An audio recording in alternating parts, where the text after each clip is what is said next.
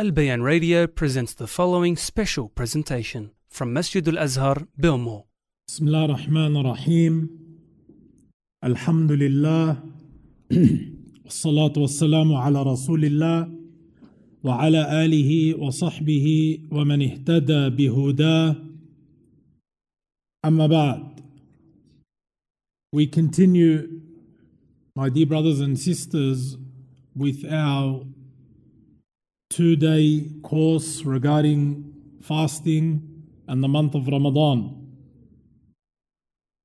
And previously, we stopped regarding our booklet or our notes on page 12, and we will be taking the adab or the manners of fasting. Because every act of worship in Islam has adab or etiquettes and manners regarding how to perform it. So we have the manners of fasting, things that the Muslim implements in order to perfect their worship of Allah subhanahu wa ta'ala. So if we take a look at the notes, the first of the manners of fasting is what is known as suhoor. And suhoor is the pre-dawn meal, the food and the drink that the Muslim eats before the Fajr of the day that they're fasting. And this is from the Sunnah of Rasulullah sallallahu alayhi wasallam. And suhoor with the dhamma on the sin, suhoor. That's the action of eating at that time. That's what it's called, suhoor. As for sahur, with a fatha on the sin, sahur, that's the actual food that you eat at suhoor. So if I tell you, bring me sahur, I'm asking you for food that I can eat at suhoor. Understood? So the food that you eat at suhoor is called sahur with a fatha. That's the difference between suhoor and sahur. Now, in the hadith found in Bukhari, Anas ibn Malik radiyallahu ta'ala anhu, he narrates that Rasulullah sallallahu alayhi wasallam said, take suhoor or have suhoor as there is a blessing in it. So here An-Nabi sallallahu alayhi wasallam is encouraging the ummah and highly recommending the ummah to implement this action of having suhoor. Why? Because there is barakah in it. And whatever brings barakah, the Muslim should aim for. So it is not from the adab, it is not from the manners and the etiquettes of Islam that a person says, I don't want to have suhoor. We see this a lot. People say, I don't want to have suhoor. No, you should. Why? Because there is blessing in it. And there's a number of ahadith that talk about the virtue of suhoor, even if it's having something light. But the Muslims should try their best to implement this sunnah. We also have the hadith of Amr ibn al-As radiyallahu ta'ala anhu, who reported the Messenger sallallahu alayhi wasallam said, the difference between our fasting, meaning the Muslims, the difference between our fasting and that of the people of the scriptures, Ahlul Kitab, meaning the Jews and the Christians, is the suhoor. That's what differentiates our fasting from theirs. That's also showing you the fadl, the virtue of suhoor. It differentiates between the Muslims fasting and the fasting of the Yahud and the Nasara.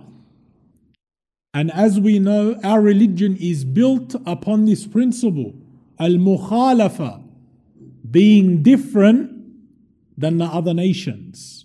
Our whole deen is based on that. There's a lot of things in Islam that we do in order to be different from others. Many ahadith where An-Nabi sallallahu alayhi wasallam said, Khaliful Yahud wal Nasara. Be different to the Jews and the Christians. Be different to the Jews and the Christians. For the suhoor is one of those things. And that's why it's special. It was given to this ummah only. But we should love to implement this sunnah. Okay, we have a mas'ala here. The Shaykh says if a person eats or drinks or has sexual intercourse thinking that the sun has set or that Fajr has not entered, and then realizes that's not the case, does this break his fast? Commonly asked question. Someone eats or drinks or has sexual intercourse thinking, they genuinely think that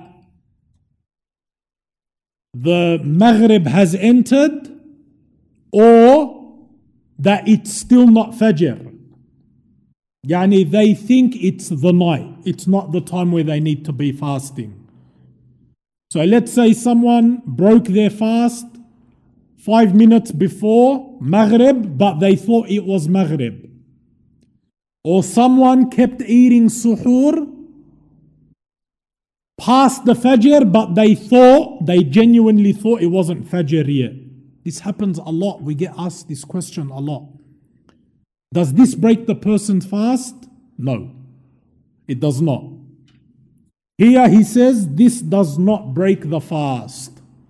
Why doesn't it break the fast? Because Allah Azza wa Jal has given general principles regarding a person that makes mistakes or forgets. Page 12. Allah Azza wa Jal says, وَلَيْسَ عَلَيْكُمْ جُنَاحٌ فِيمَا أَخْطَأْتُمْ بِهِ وَلَكِنْ مَا تَعَمَّدَتْ قُلُوبُكُمْ وَكَانَ اللَّهُ غَفُورًا رَحِيمًا. This verse here is general for any type of forgetfulness or mistake. Allah Azza wa Jal says, there is no blame upon you. See that? There is no blame upon you for that in which you have erred, meaning made a mistake, but only what your hearts intended. What you do intentionally, you're held accountable for. But what you do from mistake, Allah says, لا جناح عليكم. There is no blame on you. So something that's done unintentionally, Allah does not hold us accountable for it, and it is excused. And ever is Allah Azza wa Jal forgiving and merciful. We also have the hadith of Ibn Abbas radiyallahu ta'ala anhuma, who said that the Messenger sallallahu alayhi wasallam said, verily Allah Azza wa Jal has forgiven or pardoned for me, my ummah, their mistakes and their forgetfulness, and that which they have been forced to do under duress. Here, and Nabi Sallallahu Alaihi Wasallam is saying, Allah has forgiven and overlooked for my ummah these three things. Number one, their mistakes. Someone that does something out of mistake, Allah forgives it, He pardons it because it was unintentional. And their forgetfulness. I ate, I drank, I had forgotten. Here, Allah has overlooked, pardoned. what they do out of forgetfulness, and what they have been forced to do under duress. An enemy might force a Muslim to do something which is displeasing to Allah Azza wa Jal. Allah forgives it. He does not hold the Muslim accountable for it. This is from Allah's mercy, that He does not hold us accountable for what is out of our hands. رَبَّنَا لَا تُؤَاخِذْنَا إِن نَّسِينَا أَوْ أَخْطَأْنَا. Our Lord, the dua in the Quran in Surah Al-Baqarah, our Lord, do not hold us accountable if we forget or make a mistake. That's the beauty of Islam, and that is the mercy of Allah Azza wa Jal. So my dear brothers and sisters, if a person happens to eat or drink while they are fasting, thinking that it's Maghrib or that Fajr has not entered, you continue fasting and your fast is correct. You continue fasting and your fast is correct. The next manners regarding or related to fasting is rushing to break the fast. This is the sunnah of Muhammad sallallahu alaihi wasallam, that when it is time to break fast, you don't delay it. You do not delay it. Some people, they have this issue and they think that it's from deen and iman, that the muadhin is making adhan, but I'm taking my time in breaking my fast. This is not from Islam, and it is not from the sunnah. The sunnah is to break your fast as soon as it is time, as soon as the Maghrib enters. We have the hadith here in Muwatta al-Imam Malik. Yahya related to me from Malik, from Abu Hazim ibn Dinar, from Sahal ibn Sa'ad as-Sa'di radiyallahu anhu, that the Messenger sallallahu alayhi wasallam said, people will remain in good as long as they are quick to break the fast. People will remain in good as long as they are quick to break their fast. Look here, subhanallah, and Nabi sallallahu alayhi wasallam is linking the goodness of the ummah, which is something huge. The people remain upright. That's huge. To say that the community is in a state of goodness, linking it to what? Them breaking their fast on time. That shows the importance and the significance of breaking your fast as soon as it is time. So the question is, when should the fasting person break his fast? Umar ibn al-Khattab radiyallahu ta'ala anhu narrated that the Messenger sallallahu alayhi wasallam said, when night falls from this side and the day vanishes from this side and the sun sets, then the fasting person should break his fast. When the sun sets, and the sun sets at the adhan of Maghrib. Yeah? Not when the stars come out. When the stars come out, has nothing to do with Islam. This is from the sect of the Rafidah. It's from the practice of the Shia, the Rafidah, who delay breaking their fast until the stars come out. This is not the guidance of Muhammad sallallahu alaihi wasallam. The Prophet sallallahu alaihi wasallam taught us to break our fast as soon as the sun sets, as the Hadithi and Bukhari states. This is the Sunnah, and this is what the Muslim is required to do. The next mas'ala, what should a person or the fasting person break his fast on? It's time to break your fast. What should you break your fast on? First and foremost, we say, no matter what you break your fast on, it's permissible. But there is sunnah, and the sunnah, the better. The sunnah, the better. The more sunnah you implement in your worship, the more rewarding it is. Always remember that. You might perform an act of worship and it's correct.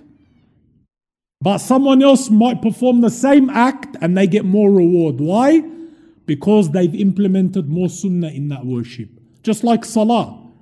You can do salah with the obligatory actions and your prayer is accepted. Someone else will do the same salah, but they implement more sunnah throughout that prayer. They'll get more reward. The more sunnah you do, the more rewards. So breaking your fast on anything is permissible. No matter what. You might open a can of V and break your fast on it.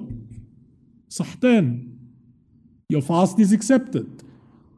But if you want to implement the sunnah to get more reward, here. He says it is sunnah for one to break his fast on rutab before the Maghrib prayer. So before you pray the Maghrib, it's sunnah to break your fast on rutab. And rutab is fresh dates before they dry. Okay? The fresh dates before they dry is called rutab.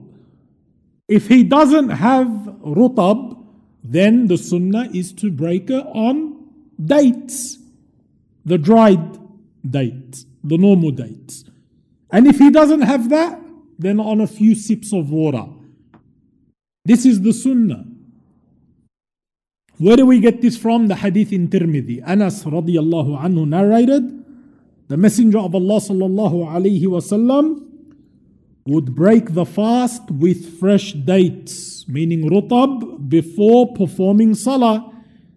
If there were no fresh dates, then he would break the fast with dried dates, which is the common dates that we know, the dried ones. And if there were no dried dates, he will take a few sips of water. But this is the sunnah of Rasulullah sallallahu alaihi wasallam. The next mas'ala is the dua.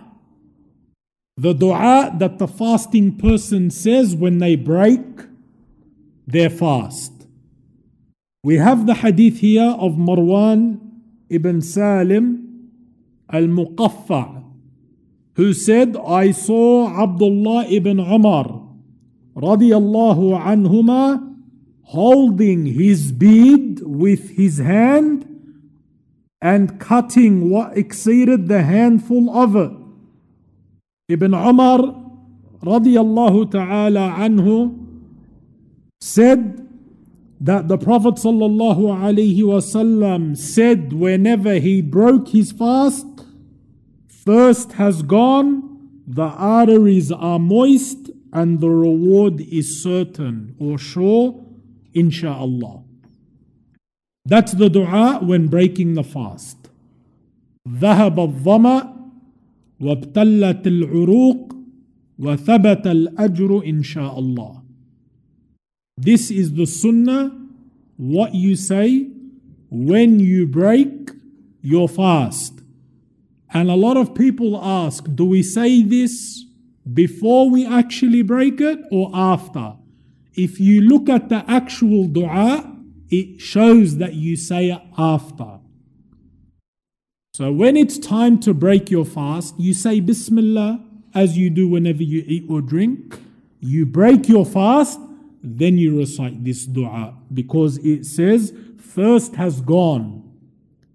It doesn't make sense to say that before you've broken your fast. Thirst has gone and the arteries are now moist because they've been nourished. Yeah? وَثَبَتَ الْأَجْرُ, and my reward for fasting is certain, insha'Allah. That's having good thoughts of Allah, that He has accepted my action. That He has accepted my action. There is the common dua that a lot of people practice when breaking their fast. Allahumma laka sumt wa ala rizqika aftart. Yeah? Oh Allah, for you I fast, and on your sustenance I break my fast. But as the scholars of hadith have mentioned, this hadith is weak. It's not authentic. This is the authentic dua when breaking the fast. Now, طيب. We move on to number 4. Also from the adab or the manners of fasting is to be generous while you are fasting and studying the Quran. Studying, learning, reading the book of Allah subhanahu wa ta'ala. Ibn Abbas radiyallahu ta'ala anhuma, he narrated that the Messenger sallallahu alayhi wasallam was the most generous of men.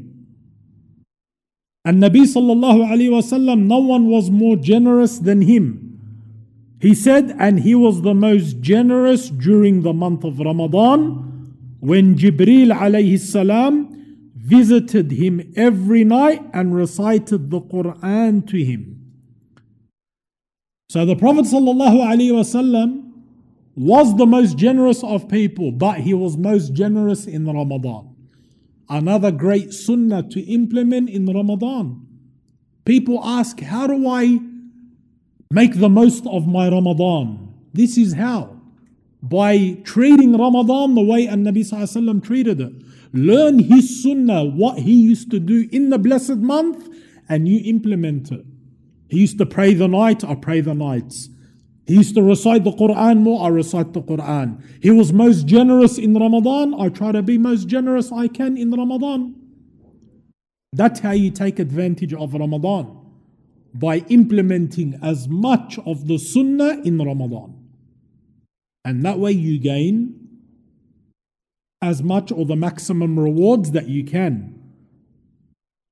And Jibreel would visit him, alayhi salam, every night and recite the Quran to him. He said during this period, the generosity of Rasulullah sallallahu alaihi wasallam was faster than the rain-bearing wind. His generosity was more and greater than the wind that passes by. How much does the wind reach others? That's how An-Nabi Sallallahu Alaihi Wasallam's generosity was in Ramadan. It would reach everyone. Sallallahu Alaihi Wasallam. So we are encouraged to increase in generosity throughout the month of Ramadan. And that, my brothers and sisters, in reality, that was the sunnah, not only of An-Nabi Sallallahu Alaihi Wasallam, but when you look into the lives of the companions, they were also like this. They were most generous in the month of Ramadan because they knew the great rewards behind it. Like as we're going to be coming up in the talk today, the one who feeds the fasting person or breaks the fast of a fasting person, he receives the same reward as him without their reward being reduced in any way. So the companions, subhanallah, like Abdullah ibn Umar radiyallahu ta'ala anhuma, it was narrated that he would never break his fast on his own. He would always have from the fuqara and the masakeen and whoever else with him, and he would break their fast. And the Salaf, they used to give a lot of wealth in Ramadan so that the poor and the needy can break their fast in Ramadan. It is without a doubt a great sunnah of Rasulullah ﷺ, and it really shows, this type of implementation shows that the ummah is one body, because it strives not to leave anyone out on these great occasions. And we've mentioned previously that that's why the Sahaba radiallahu anhum, they used to love giving their zakat before Ramadan, not during Ramadan, before. Why? So that the Muslims that are poor in Ramadan don't miss out. They used to give their zakat al-mal before the month of Ramadan. As generous as you can be in the month, you should be. And there's a lot of ways to be generous. It's not limited to only giving wealth. Even small things, even our sisters, who might not necessarily have a lot of money, or no one misses out on the rewards. Everyone has the opportunity. Even the leftover food that, mashallah, Muslims tend to have in Ramadan, if you manage to give it to those in need, the Muslims that break fast and whatever else, this gives you that ajr, insha'Allah. So never consider an action to be too small for Allah Azza wa Jal. Allah subhanahu wa ta'ala, He does not look at the amount, but He looks at the intention. And He looks at the sincerity. That's what matters to Allah. Allah doesn't need money. And Allah Azza wa Jal doesn't need food. He doesn't need you to give food. He doesn't need you to give money. Allah is the Razzaq subhanahu wa ta'ala. But when we do these actions, it's for ourselves. And Allah Azza wa Jal rewards accordingly. Now, number 5. Increasing worship during the last 10 nights of Ramadan is from the Sunnah. And we all know the greatness and the virtue of the last 10 nights, and it's the time where the Muslims go into i'tikaf in the masajid in order to increase in worship. Aisha radiallahu anha narrated that with the start of the last 10 days of Ramadan, the Messenger sallallahu alaihi wasallam used to tighten his waist belt. Whenever the last 10 days entered, and Nabi sallallahu alaihi wasallam, what did he used to do? Tighten his waist belt. And that has a number of meanings according to the people of knowledge. One of them is that he would refrain from sexual intercourse with his wives. So he's tightened his waist belt. He would refrain from sexual relations with his wife because these 10 nights he's focusing on worship only, nothing else. Okay? And some of the scholars said this is an expression to mean that he's getting ready for worship. You know, when you tighten your belt, it's like you're getting ready. You're getting ready to act. It's like the one that rolls up his sleeves, for example. Okay? This is how the ulama implemented or interpreted the meaning of this hadith. And he used to stay up praying all the night. Subhanallah. In the last 10 nights. He would stay up praying all the nights. And not only that, he would also wake up his wives to pray and recite. And that shows the Muslim home in Ramadan. It's not about me, myself. No, we should be encouraged to implement this as a family. So not only the husband gets up and prays Taraweeh and Qiyam and recites the Quran, and the wife doesn't, and vice versa. The wife doesn't get up and do these things and the husband doesn't. And Nabi sallallahu alayhi wa sallam used to wake up his family to tell them, get up and worship Allah Azza wa Jal. Because these are opportunities that should not be missed. Allah blesses you to make this Ramadan, you can't guarantee you're going to make the next. So you take advantage. And you teach your family to take advantage also. This is what Rasulullah sallallahu alaihi wasallam taught us. He would not neglect his family. A lot of people do this. MashaAllah, the person's upright, but he's neglectful towards the family side. Allah Azza wa Jal says, قُوا أَنفُسَكُمْ وَأَهْلِكُمْ نَارًا. Save yourselves and your families from a fire. He doesn't say save yourselves only. Save yourselves and your families. How do I save my family? By advising them, encouraging them. When I worship Allah, I try to help them in doing the same. This is saving yourself and your family. And this is for both the men and the women. The women are encouraged to encourage their husbands just as much as the husband is encouraged to encourage his wife.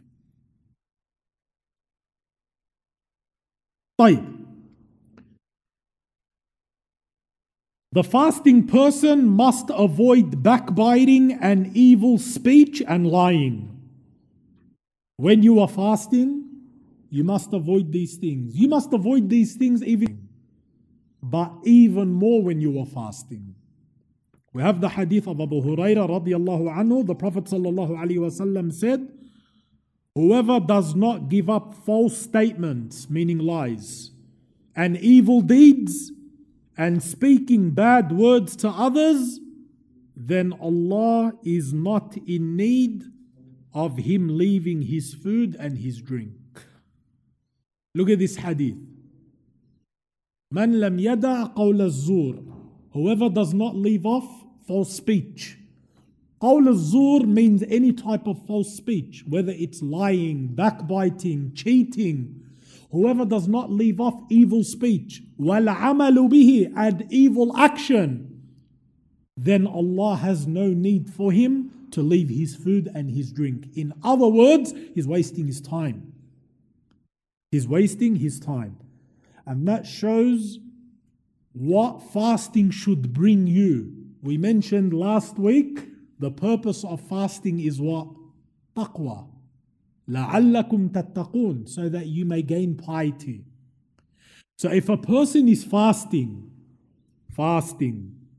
but throughout their days, they swear, they lie, they cheat, they abuse, they act evil, and upon evil, it's like the Prophet ﷺ is saying Allah's not going to accept that type of fast. Yeah? Allah has no need for you to leave your food and your drink if you're going to be doing these things. This is what it means. And a lot of people ask that question. If a person lies or speaks or swears or whatever else, does this break the fast? We say no. But it reduces from the rewards. And a person might do it so much that even though they fast, they have no reward for that fast. Yeah? That's the way you look at it. So fasting means refraining, if you remember. Abstinence. But it's not just from food and drink and sexual intercourse. It's abstaining from haram. And that's why Jabir ibn Abdullah, the great companion, radiallahu anhu, he said, if you fast, let your tongue fast. And let your eyes fast and let your ears fast. And what does that mean? Let your tongue fast, meaning from speaking haram. And let your eyes fast from looking at haram. And let your ears fast from listening to haram. That's how the Sahaba understood fasting. Not, wallah, I'm not eating and I'm not drinking, but doing everything else throughout the day of Ramadan. What kind of reward is the person expecting? And Nabi Sallallahu Alaihi Wasallam said Allah is not in need of him leaving his food and his drink. It's like it's a waste. Now, we now move on to the things which are permissible for the fasting person to do. And this is an important part of our course because it should answer, inshallah, most of the questions that people usually ask. Are we allowed to do this while we are fasting? And are we allowed to do that? So we're going to have a list of things that you can do, and then there's a list of things that you cannot do while fasting. First and foremost, from the things that are halal, permissible to do when you are fasting, number one is to have a shower or ghusl. You are allowed to have a shower while you are fasting, regardless if it's a shower of worship, such as from sexual intercourse, before Fajr, or if it's due to a wet dream, or if it's on Friday, before Jum'ah, or if it's just merely to cool down or to get clean. You're allowed to have any type of shower while you are fasting. This does not break the fast. And it is also permissible for the person to pour water over his head if he's hot, to cool down, or if he's very thirsty. He's allowed to pour water over his head. And we have a number of ahadith to support this. We have the hadith narrated, a companion of Rasulullah ﷺ, Abu Bakr ibn Abdul Rahman, reported on the authority of a companion of Rasulullah ﷺ who said, I saw the Prophet ﷺ commanding the people while he was traveling on the occasion of the conquest of Mecca not to observe fast. And he said, be strong for your enemy. But the Prophet ﷺ fasted himself. So in this hadith, Nabi ﷺ told the Sahaba and ordered them to break their fast before jihad, so that they can be strong for the enemy, even though the Prophet ﷺ himself remained fasting. Because no one was like Rasulullah ﷺ. He had the strength of 30 men in one hadith, in another hadith 40 men. So Nabi ﷺ was very strong. Yeah? He was very strong, sallallahu alayhi wasallam. We have the hadith of Abu Bakr radiallahu anhu, who said, a man who narrated his tradition to me said, I have seen Rasulullah sallallahu alayhi wasallam in Al-Araj, pouring water over his head while he was fasting, either because of thirst or because of heat. So here, Nabi sallallahu alayhi wasallam was fasting and he was pouring water over his head.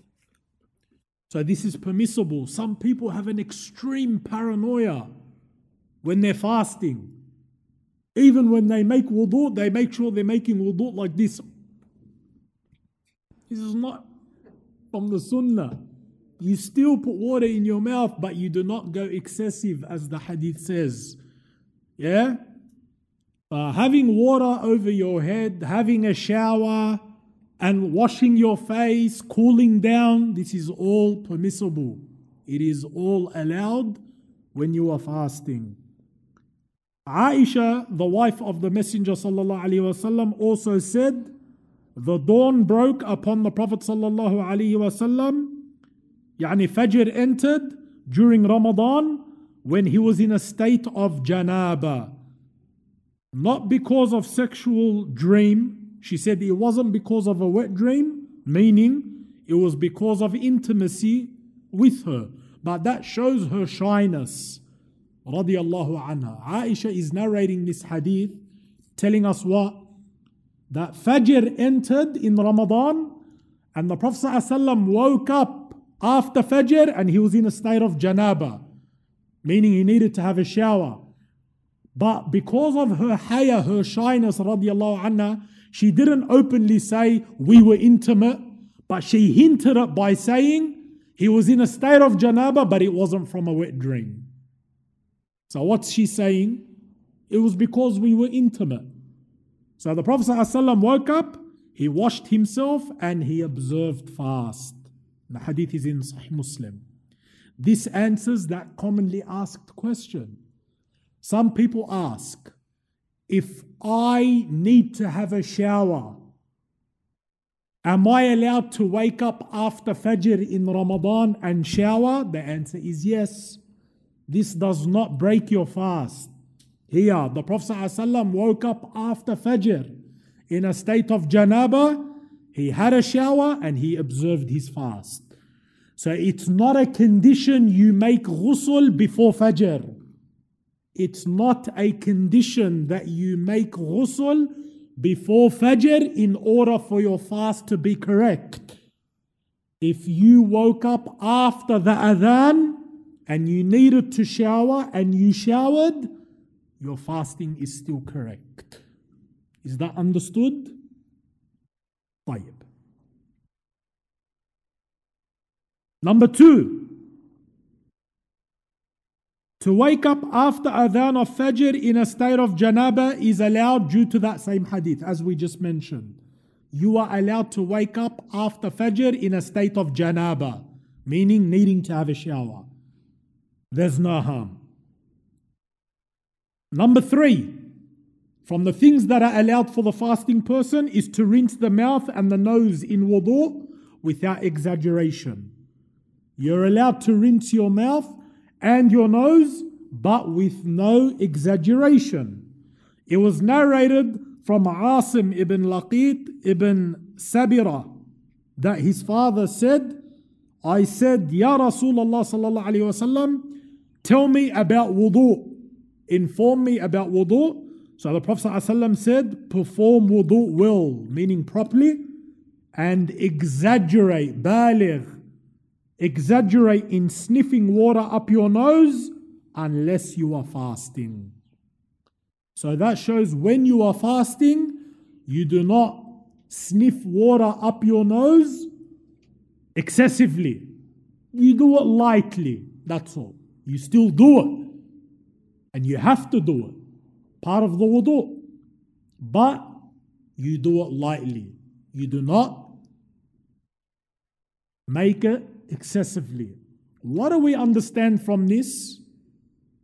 That sniffing up the nose reaches the throat and it breaks the wudu. So people, and the reason why we mention that is because people ask that common question, like nose sprays.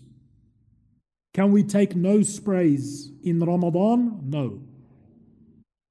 Because here An-Nabi ﷺ is stopping us from sniffing water through the nose while we are fasting. So if the water is not allowed, everything else is not allowed. Understood? So that's to answer that question regarding nose sprays. It's not allowed during the fasting, and Allah knows best. Number 4, from the things that are allowed is wearing kuhul, eyeliner, and eye drops also is permissible. Aisha radiallahu anha narrated that the Messenger sallallahu alaihi wasallam applied kuhul to his eyes while he was fasting. And the eye drops take the same ruling. That shows that if something goes through the eye, it's permissible. It does not break the fast. Some people ask about the eardrops. You sometimes taste it. The ulama of our times have given the fatwa eardrops are permissible. They don't break the fast even if the person tastes it, because it's going through the ears. The only thing that's not allowed is the nose. Wallahu a'lam. Number 5, kissing and embracing for the one who is able to control himself. This is allowed. It's permissible for the husband and the wife to kiss and embrace if they are able to control themselves. And able to control themselves means that it's not going to, there's no risk that they're going to fall into sexual intercourse, because that's haram, major sin while you are fasting. And also control themselves, it's not going to make them ejaculate. This is what it means, control themselves. And we get this from the hadith of Aisha radiallahu anha. She said the Messenger sallallahu alaihi wasallam used to kiss his wives while fasting and embrace them while fasting, but he had the greatest mastery or control over his desire among you. Look at Aisha radiallahu anha. It's like she's not saying it to everyone to do it. She's saying, yes, the Prophet ﷺ kissed his wives, and that shows you her haya again, her modesty. She's not openly saying what? Yeah, the Prophet ﷺ used to kiss me and embrace me. Even though she's talking about herself. She said he would kiss and embrace his wives. See how beautiful her shyness and her modesty is. She said he would kiss and embrace his wives while he was fasting. But then she also elaborated and she added to that, but he was the most control of his desires. He was the strongest in control of his desires. So what does that teach us, my brothers and sisters? The one who cannot control themselves should not do it. The one who cannot control themselves should not kiss and embrace their wife, or vice versa, the husband. And the meaning of embrace in this hadith, so kissing and embracing. What is the meaning of embrace? It means touching other than the private part. That's what embracing means. So it's allowed. Touching as long as the private part is avoided. Aisha radiallahu anha was asked specifically, what is forbidden for me with my wife while I am fasting? What is forbidden for me with my wife while I am fasting? She replied, her private part. That's what's not allowed. General. her private part. Anything got to do with that is not allowed. As for hugging, kissing, and whatever else, if the person has control, it's all permissible and it does not break the fast. Number 6, also another important point regarding our times, needles and injections. Needles are permissible when you are fasting, as long as they are not needles which substitute food or drink. What does that mean? I'm getting an injection. If this injection does not play the role of food or drink, then my fasting is okay. But if the injection plays the role of food or drink, my fast is broken. Like injections that have vitamins, nutrients, anything that plays the role of food. When you eat, you get vitamins. So if the injection gives you vitamins, it breaks your fast. But some injections are not for that. Like, wallahu a'lam, a cortisone injection. It's not playing the role of food or drink. It's not giving you nutrients. It's okay. Anesthetic. Like some people that go to a dentist, they're going to get an injection for the pain. Like a local anesthetic. No problem. It's not playing the role of food or drink. So if you're getting an injection in Ramadan, that's what you should ask. Is this something that's giving me provision? Is it something that's giving sustenance, nutrients, the way food or drink does? If the answer is yes, it breaks the fast. If no, it does not break the fast. Shaykhul Islam ibn Taymiyyah rahimahullah said, and the more apparent is that these things, meaning needles and kuhul, do not break the fast. That's the opinion of Shaykhul Islam ibn Taymiyyah and many of our ulama. Number 7, hijama. Doing hijama when fasting does not break your fast.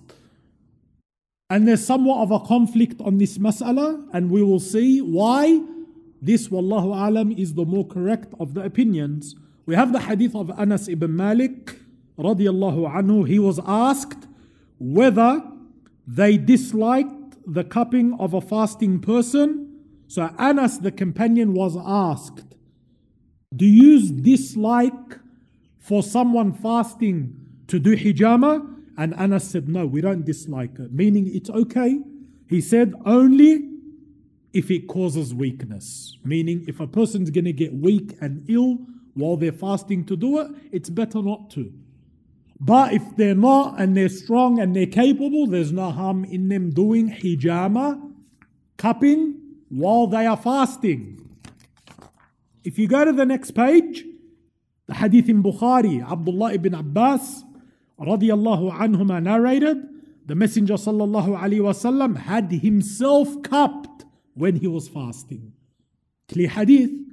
The Prophet sallallahu alaihi wasallam done hijama when he was fasting. Okay, then why is there a conflict? If the Sahaba said we have no issue with it, Anas ibn Malik said we have no problem with it. The hadith in Bukhari, and Nabi sallallahu alaihi wasallam done hijama himself when he was fasting. Why is there a conflict? We have because there's another hadith. Look here. As for the hadith where the Prophet ﷺ said, he has broken his fast, the one who does hijama and the one who gets it done. Hadith. The one who cups and the one who gets it done both break their fast.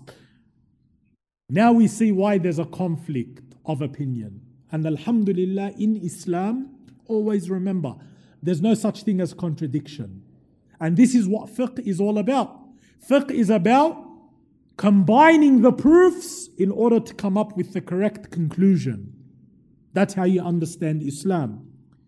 The Shaykh says here, this last hadith is abrogated, mansukh, as Shaykh al-Albani rahimahullah mentioned. Because in Islam, hadiths abrogate other hadiths, meaning they wipe them away. So this hadith here that says the kappa, the one who cups and the one who gets it done break their fast, that was abrogated by the other ahadith. Okay? The other hadith came after it. So they abrogated this hadith. As Shaykh al-Albani rahimahullah mentioned, this hadith is abrogated by the hadith of Abu Sa'id al-Khudri, where he said, the Messenger sallallahu alaihi wasallam gave concession for the fasting person to perform hijama, and this hadith is authentic as I have previously shown. These are the words of Shaykh al-Albani rahimahullah. So it is permissible for the person to do hijama while they are fasting, and Allah Azza wa Jal knows best. Number 8, it is also permissible for the fasting person to do that which cannot be avoided, such as swallowing saliva. Some people have waswas, excessive thinking, and doubt, where subhanallah they swallow their just normal saliva in Ramadan and they start questioning, man, did I break my fast? Is my fast correct? This does not break your fast, because even swallowing your saliva is something you can't avoid. Islam does not overburden us. Islam is pure. Islam is realistic. It does not burden a person more than they can handle. Can you imagine, we said, or the ulama said, swallowing your saliva breaks your fast? Allahu Akbar. How are you going to live? People try to stop breathing so that they don't swallow. No, swallowing your saliva and whatever else, because it's too difficult to avoid. So it's all permissible, inshallah, and it does not break the fast. Number 9 is using the siwak.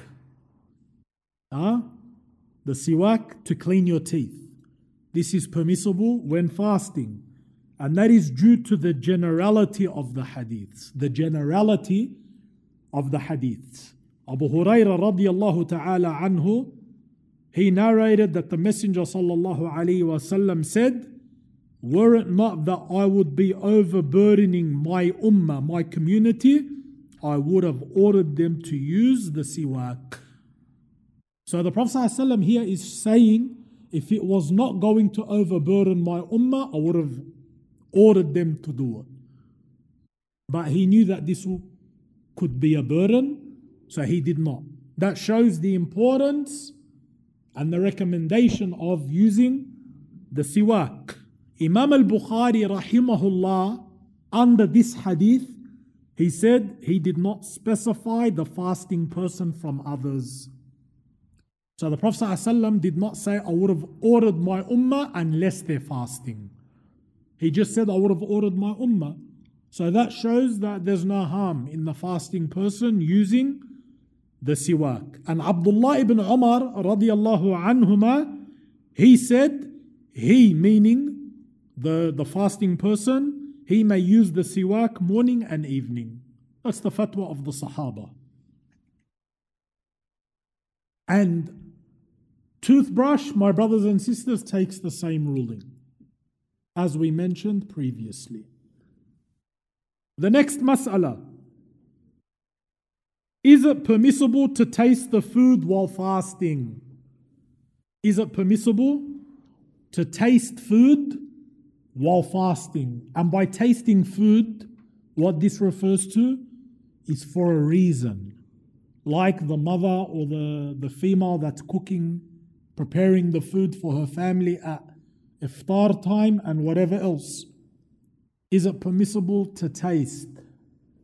Imam Ahmad ibn Hanbal rahimahullah said, it is more beloved to me to avoid tasting food.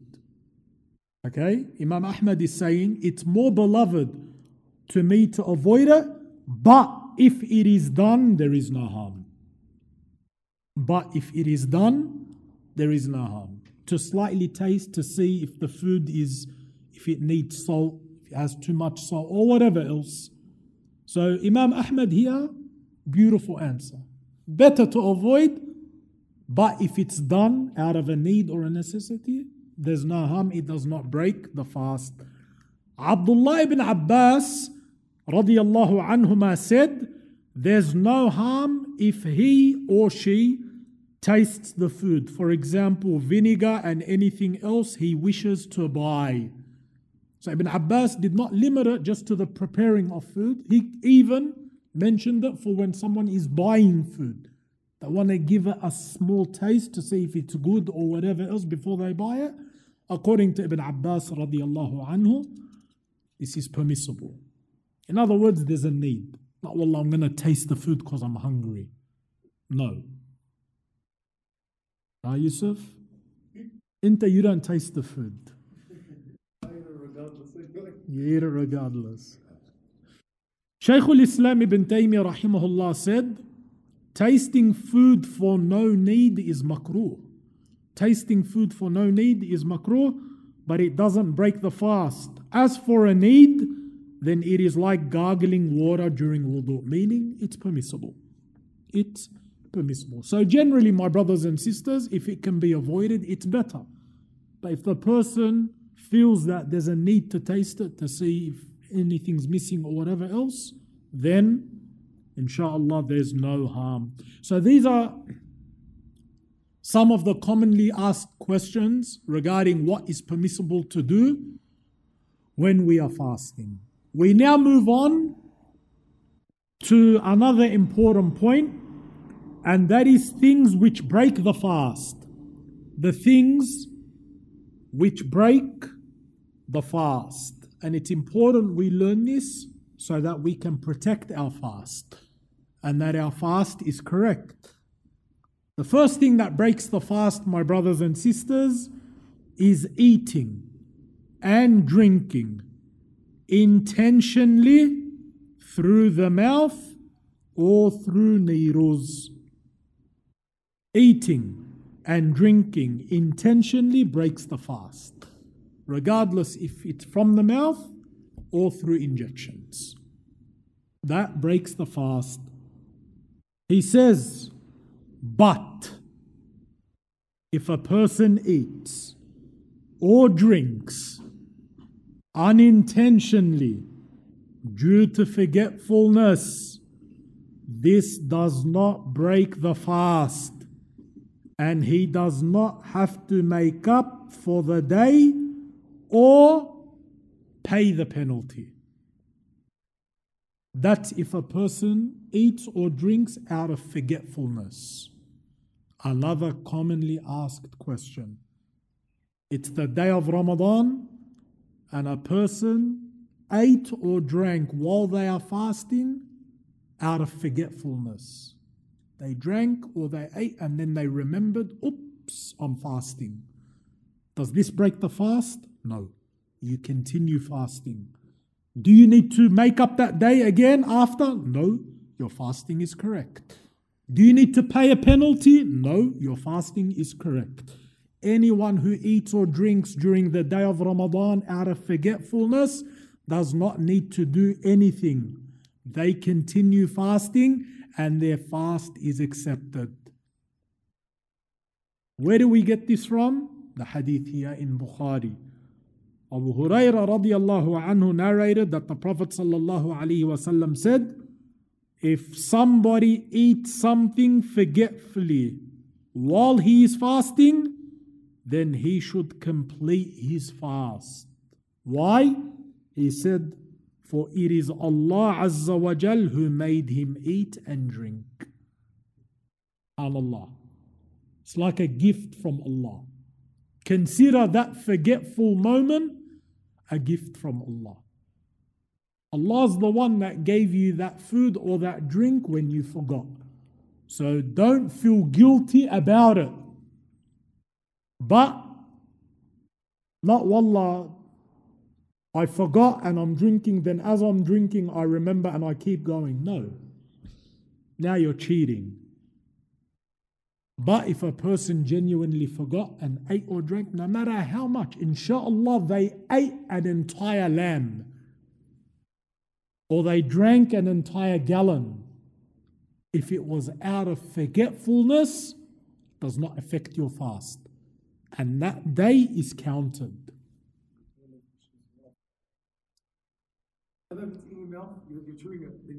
Good. if the food is in your mouth or the drink is in your mouth and then you remember while it's in your mouth, yes, you spit it.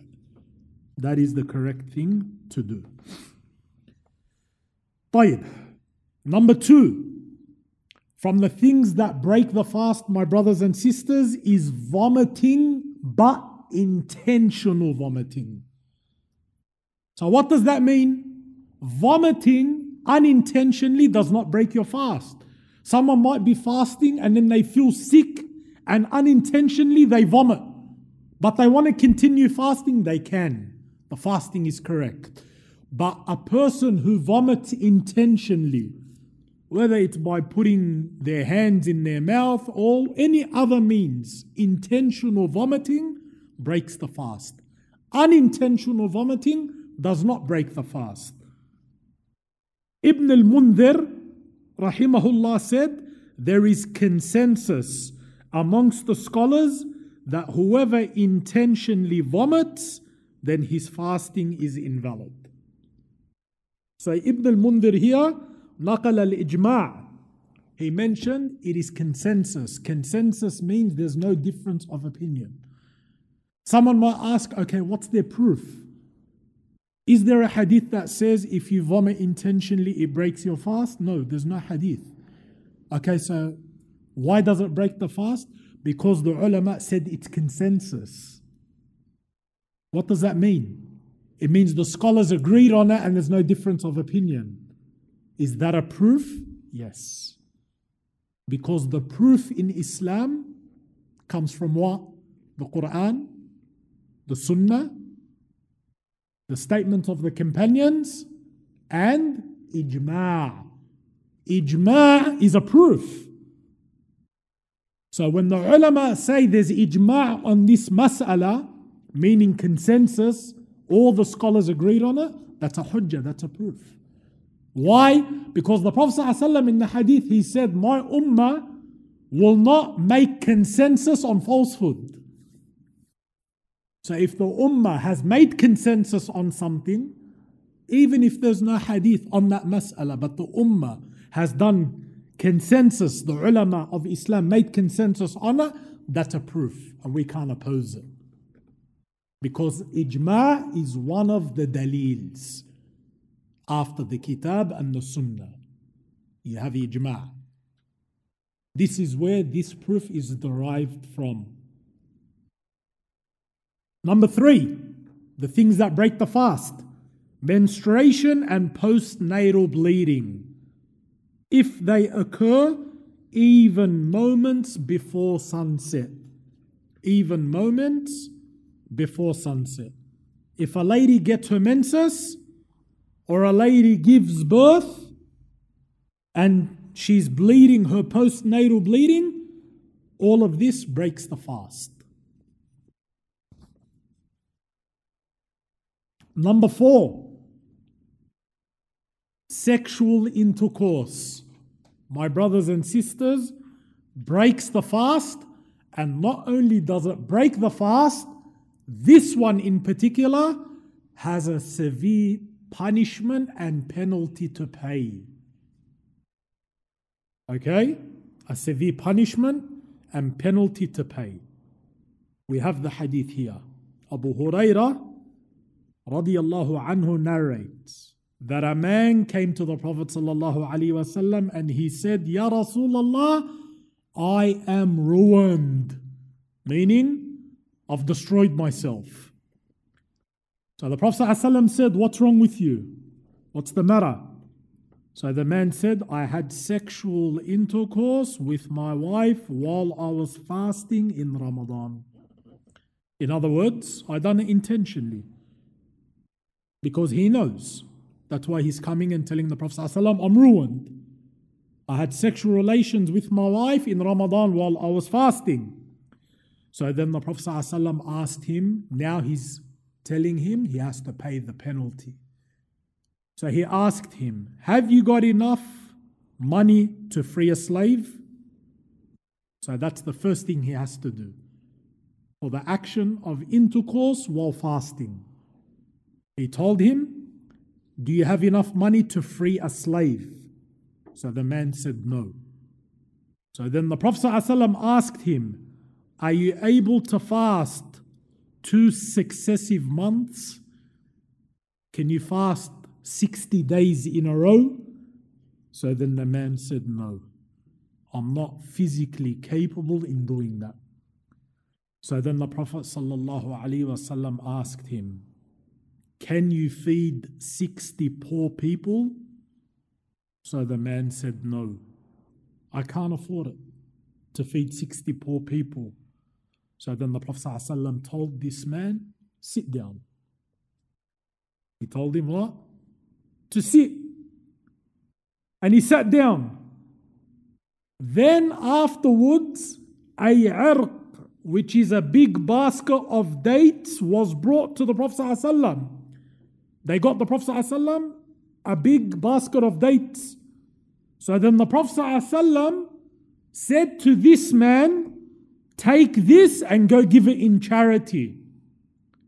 So then the man, look what he asked the Prophet ﷺ. He said, Ya Rasulullah, should I give it to someone who's more poor than me? Because he was a poor man. He said, this basket of dates, do I give it to someone more poor than me and my family? So the Prophet ﷺ laughed until his teeth showed, and then he told him, go feed your family with it. What an astonishing hadith. He done the sin, he had to pay the penalty, and the penalty came to him. Look at the mercy of Rasulullah sallallahu alaihi wasallam. Subhanallah, amazing. And people ask, not us, people ask, how do you consider him to be the greatest man? No one dealt with the people like this except the Prophet sallallahu alaihi wasallam. This is mercy, forgiveness, compassion, more than can be shown by anyone. And this is coming from the leader of mankind, Sayyid al-Mursaleen, the leader of messengers and prophets sallallahu alaihi wasallam.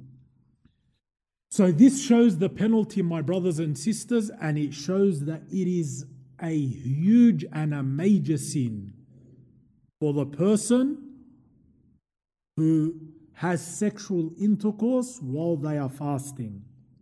The Shaykh continues and he says, but if he has sexual intercourse by mistake while forgetting that he is fasting in Ramadan, there is no penalty upon him, nor does he have to make up for the day. Because it's like forgetting eating and drinking. If a person has sexual relations out of forgetfulness, there's no penalty to pay, and he doesn't have to make up the day, even though this is very difficult to happen. Since if one forgets, the other partner should remember, as Shaykh al-Albani rahimahullah said. In other words, it's very, very unlikely that a couple are going to engage in sexual intercourse in the day of Ramadan and they've both forgotten that it's Ramadan and they're both fasting. If one forgets, the other will remind. But if it happens, forgetfulness, there's no penalty, and the day does not need to be remade. Al-Hasan al-Basri and Mujahid rahimahumullah both said, if he has sexual intercourse forgetfully, there is nothing upon him. Related to this comes a question. Who must pay the penalty? Husband and wife both had sexual intercourse. Who pays the penalty?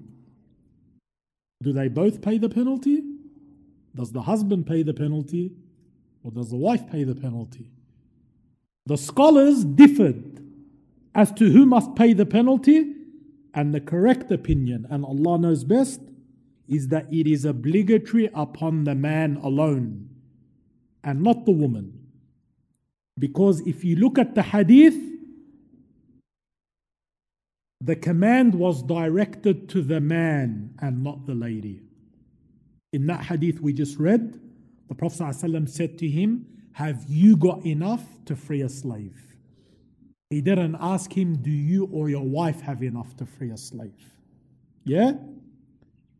And he said no. And then he asked the man, can you fast 2 months? He didn't say, can you or your wife fast? That's where these scholars derived that ruling. Some scholars said it's obligatory on both. But because of the wording in this hadith, some scholars said no, it's only on the man, and that's what is obligatory. And that seems to be the more correct opinion, and Allah Azza wa Jal knows best. Another mas'ala, the penalty must be in the order mentioned in the hadith. What does that mean? You can't pick which one you want to do. Free a slave, fast 60 days, feed 60. No. It's not a choice, it's order. So the first thing the person who fell into this must do if they can is free a slave. And freeing a slave in this day and age is very hard. If possible, irhamukallah. Our scholars overseas, this is what we learn, wallahu a'lam, from our ulama. They said it's merely impossible today to free a Muslim slave because slavery does not exist anymore except in certain parts of the world. Some of my teachers mentioned like Mauritania, there continues to be Muslim slaves, and if a person is able to free a slave from there, then how hard and difficult is it going to be? So if a person can't do that, then they must do the next action, which is what? Fasting 2 months. And you have to if you're able. It's not a choice. Fasting 2 months. Only if the person is not able to do it, then can they, and they must feed 60 poor people. They feed 60 poor people. He says the penalty must be performed in the order mentioned in the hadith. So first, he must free a slave, and if he can't, then he fasts 2 months consecutively, and if he can't, then he feeds 60 poor people. Ibn Khuzaymah rahimahullah said in his book chapter, it is obligatory upon the one who has sexual intercourse during Ramadan to free a slave. If he can't, then fast 2 months, and if he can't, then to feed 60 poor people. Another question. Does the penalty multiply if the sexual intercourse multiplies? Allahul Musta'an. Some people are going to be in huge debt if they're doing the action more than once intentionally. He says if the sexual intercourse multiplies on different days in Ramadan. We understand from that, if it multiplies on the same day, it's one penalty. But if it multiplies on different days, then the penalty multiplies. Because every day is a separate worship. Every day is a separate worship, as mentioned by some of the scholars. And the Shaykh says, not my words, the Shaykh, Wallahu alam, is the correct opinion. And then we say in this mas'ala, the penalty is not obligatory on the one who is not capable of it. If a person cannot do any of those things, then the penalty is lifted from them. They repent from the sin. Ibn Khuzaymah, rahimahullah, said, the evidence that the one who has sexual intercourse during Ramadan, if he has enough to feed 60 people, but does not have enough for himself and his family, then the penalty is not obligatory upon him. That's what Imam Ibn Khuzaymah titled his chapter. So basically what he's saying here, a person had sexual intercourse during Ramadan and he has enough food only for himself and his family. He's got enough for his family, then he doesn't pay the penalty. Because if he gives that to the 60 poor people, he leaves himself and his family with no food. Islam does not ask you ever to do that. That's why in the hadith of Abu Huraira, what did the man say? The Prophet ﷺ gave him the basket. He told him, go give it in charity. So the man said to someone poorer than us, so the Prophet ﷺ told him, feed your family. So that shows if you have enough only for yourself, you don't give that away. Okay? That's a general principle. And then Imam Ibn Khuzaymah used that same proof, the hadith of Abu Hurairah. On the next page, is it permissible to fast the 2 months separately, or must the fasting be done consecutively? The person who had sexual intercourse during Ramadan intentionally, do they have to fast the 2 months right after one another, or can they do them separately? It is not permissible to fast them separately due to the previous hadith, because the Prophet ﷺ asked him, can you fast 2 successive months? So that shows they must be 2 months in order. You can't do 1 month here and then 1 month later. You can't do 1 day today and then another day after. No. It must be 2 full straight months. Must be 2 full straight months. The next mas'ala. The one who has sexual intercourse and cannot pay the penalty is commanded to make up for the day which they had sexual intercourse throughout. So if someone had sexual intercourse intentionally, but they cannot pay the penalty, like someone that's poor that we mentioned, what must they do? Make up for that day. They still make up for that day in which they had sexual intercourse throughout it. Abu Hurairah narrated that a man came to the Messenger sallallahu alaihi wasallam and he had sexual intercourse with his wife during Ramadan, and the Prophet sallallahu alaihi wasallam said to him, fast a day and seek forgiveness from Allah, because the Prophet knew he can't do the penalty. That man can't do the penalty, so the Prophet sallallahu alaihi wasallam told him, fast a day and seek forgiveness for this major sin that you've committed.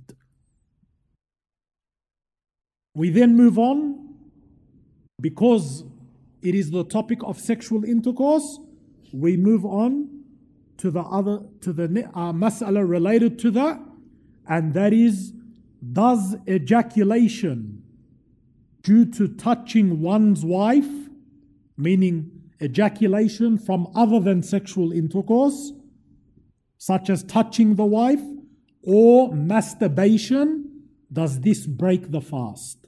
Does this break the fast? We know that masturbation is a sin. This is not what we're talking about. Masturbation is haram and it's not allowed. But for argument's sake, someone committed that sin in Ramadan and ejaculated. Does that break the fast? There is a difference of an opinion between the ulama. Here, Sayyid Sabiq, rahimahullah, one of the ulama, he said, what breaks the fast? So from the things that break the fast is ejaculation, regardless if it is due to kissing the wife or embracing her or with the hand. All of this breaks the fast and he must make up for that day. Sayyid Sabiq rahimahullah here is giving us the opinion of the majority of the scholars. And by the majority, we even include the 4 madhabs. All of them. The Hanafi, the Shafi'i, the Maliki, and the Hanbali. They all agreed that if a person ejaculates intentionally in the day of Ramadan, even if it's not from sexual intercourse, it breaks the fast. But they're not paying the penalty like the one who had sexual intercourse. Remember, The penalty of fasting 2 months and whatever else is only for sexual intercourse. Don't get the two confused. Okay? So the penalty is only for sexual intercourse. But ejaculating intentionally in the day of Ramadan breaks the fast. But the person only has to remake it. They're not paying a penalty. They have to redo the day if they ejaculate intentionally. And we mention that is the opinion of the majority of the scholars. And they use this proof, it's not mentioned here, but their proof is the hadith, and that hadith is a general hadith, meaning it's not specific in the detail of the mas'ala. And the hadith they use in proof is when Allah talks about the fasting person, He says he leaves his food, his drink, and his desire for my sake. He leaves his food and his drink and his desire for my sake. That is the proof that the majority of scholars used to say that ejaculating breaks the fast. We say majority because there is a second opinion, my brothers and sisters. If you look here at the bottom of page 21, Shaykh al-Albani rahimahullah, he said, there is no proof that these things break the fast. And putting them in the same category as sexual intercourse is not correct. Which is why Imam al-San'ani rahimahullah said, and the more apparent view is that he does not have to make up for the day or pay the penalty except for the one who has sexual intercourse.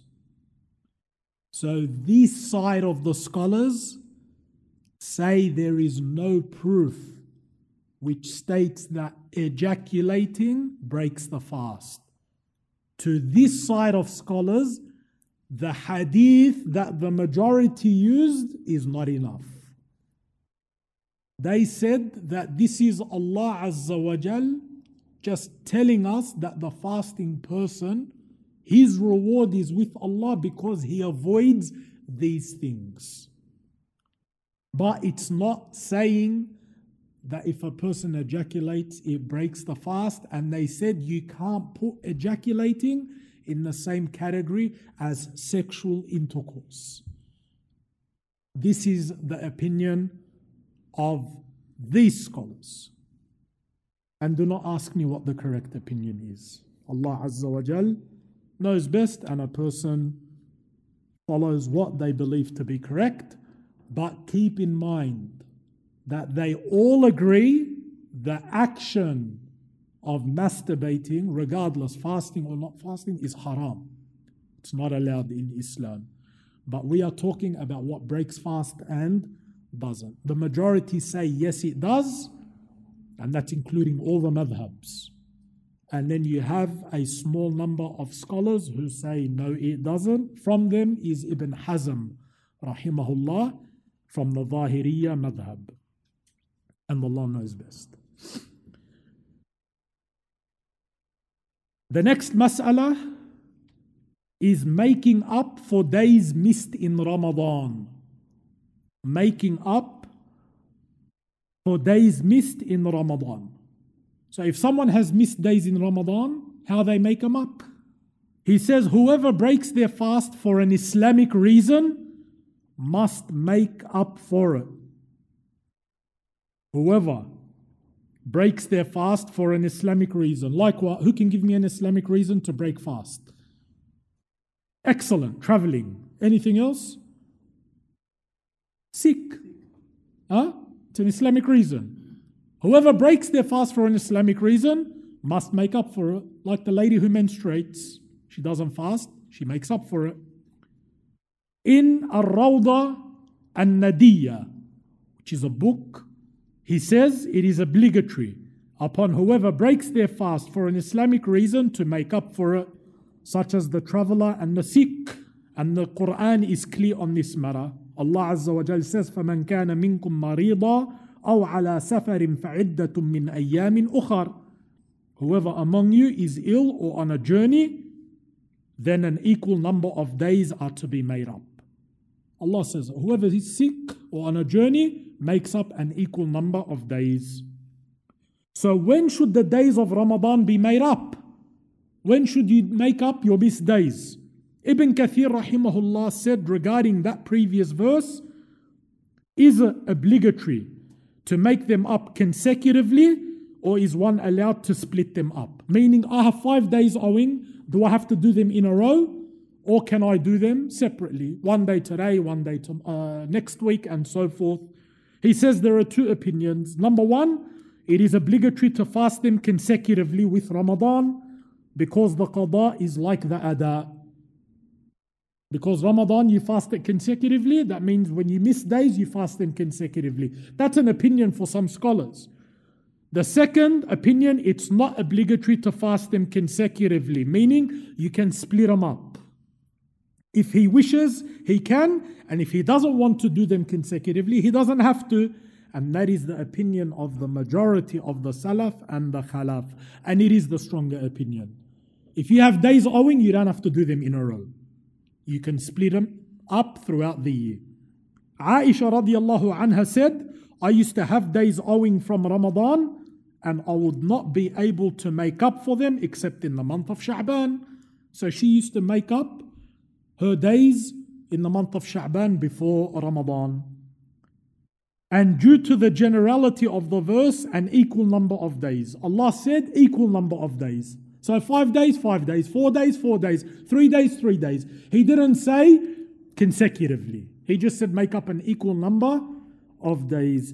The last mas'ala, the last matter we take today, my dear brothers and sisters, does the person who broke his fast intentionally have to make up for it? Meaning for no valid reason. A person who breaks his fast for no Islamic reason, do they have to make up for the days they missed? Shaykh al-Albani rahimahullah said, the apparent view, which is also the view of Shaykh al-Islam Ibn Taymiyyah rahimahullah, who said, the one who purposely breaks his prayer or fast cannot make up for it, and it is not accepted from him. This is very dangerous.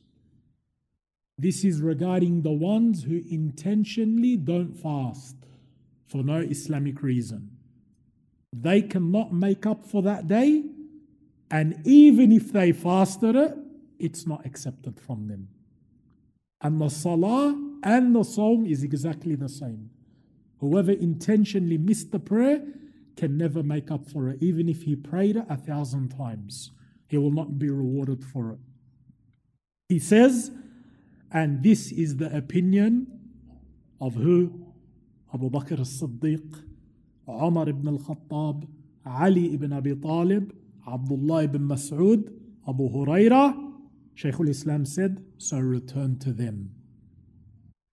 The one who intentionally misses his fast cannot make up for it. And we tell them, you don't make up for it. That's it, you've missed it. And that's a punishment in itself, that you cannot make up for it. Someone asks that common question. I never used to fast before in my jahili. I had to fast, but I never used to fast. Do I have to make up for them? Some scholars will say, yes, you do. Others, on this opinion, will say you can't make up for them. But to save yourself, the best thing that you should be doing is making up for that sin by increasing in sunnah. So you fast your sunnah days, Mondays, Thursdays, and whatever else. And by doing sunnah, this insha'Allah makes up for what you've intentionally missed over the years or whatever else from the days that you intentionally did not fast. Inshallah, this is understandable. But you will have some mashayikh or ulama who say no. If you intentionally didn't fast, you have to make up for each one of those days. But as Shaykh Al-Albani rahimahullah said, no, you can't make up for them. And that's the opinion of those great companions of Rasulullah sallallahu alaihi wasallam. Prayers as well. Exactly. You make up for your years or days that you never prayed intentionally, those prayers are gone. You can't make them up.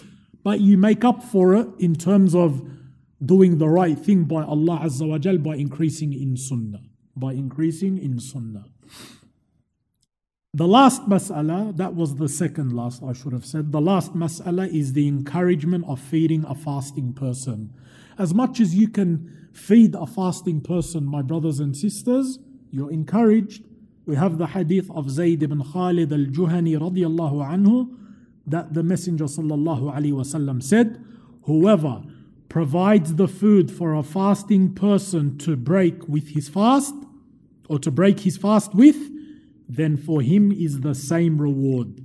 You get the same reward. If you give a piece of date or some water to the fasting person for them to break their fast, you get all of that person's reward of fasting without their reward being reduced in any way.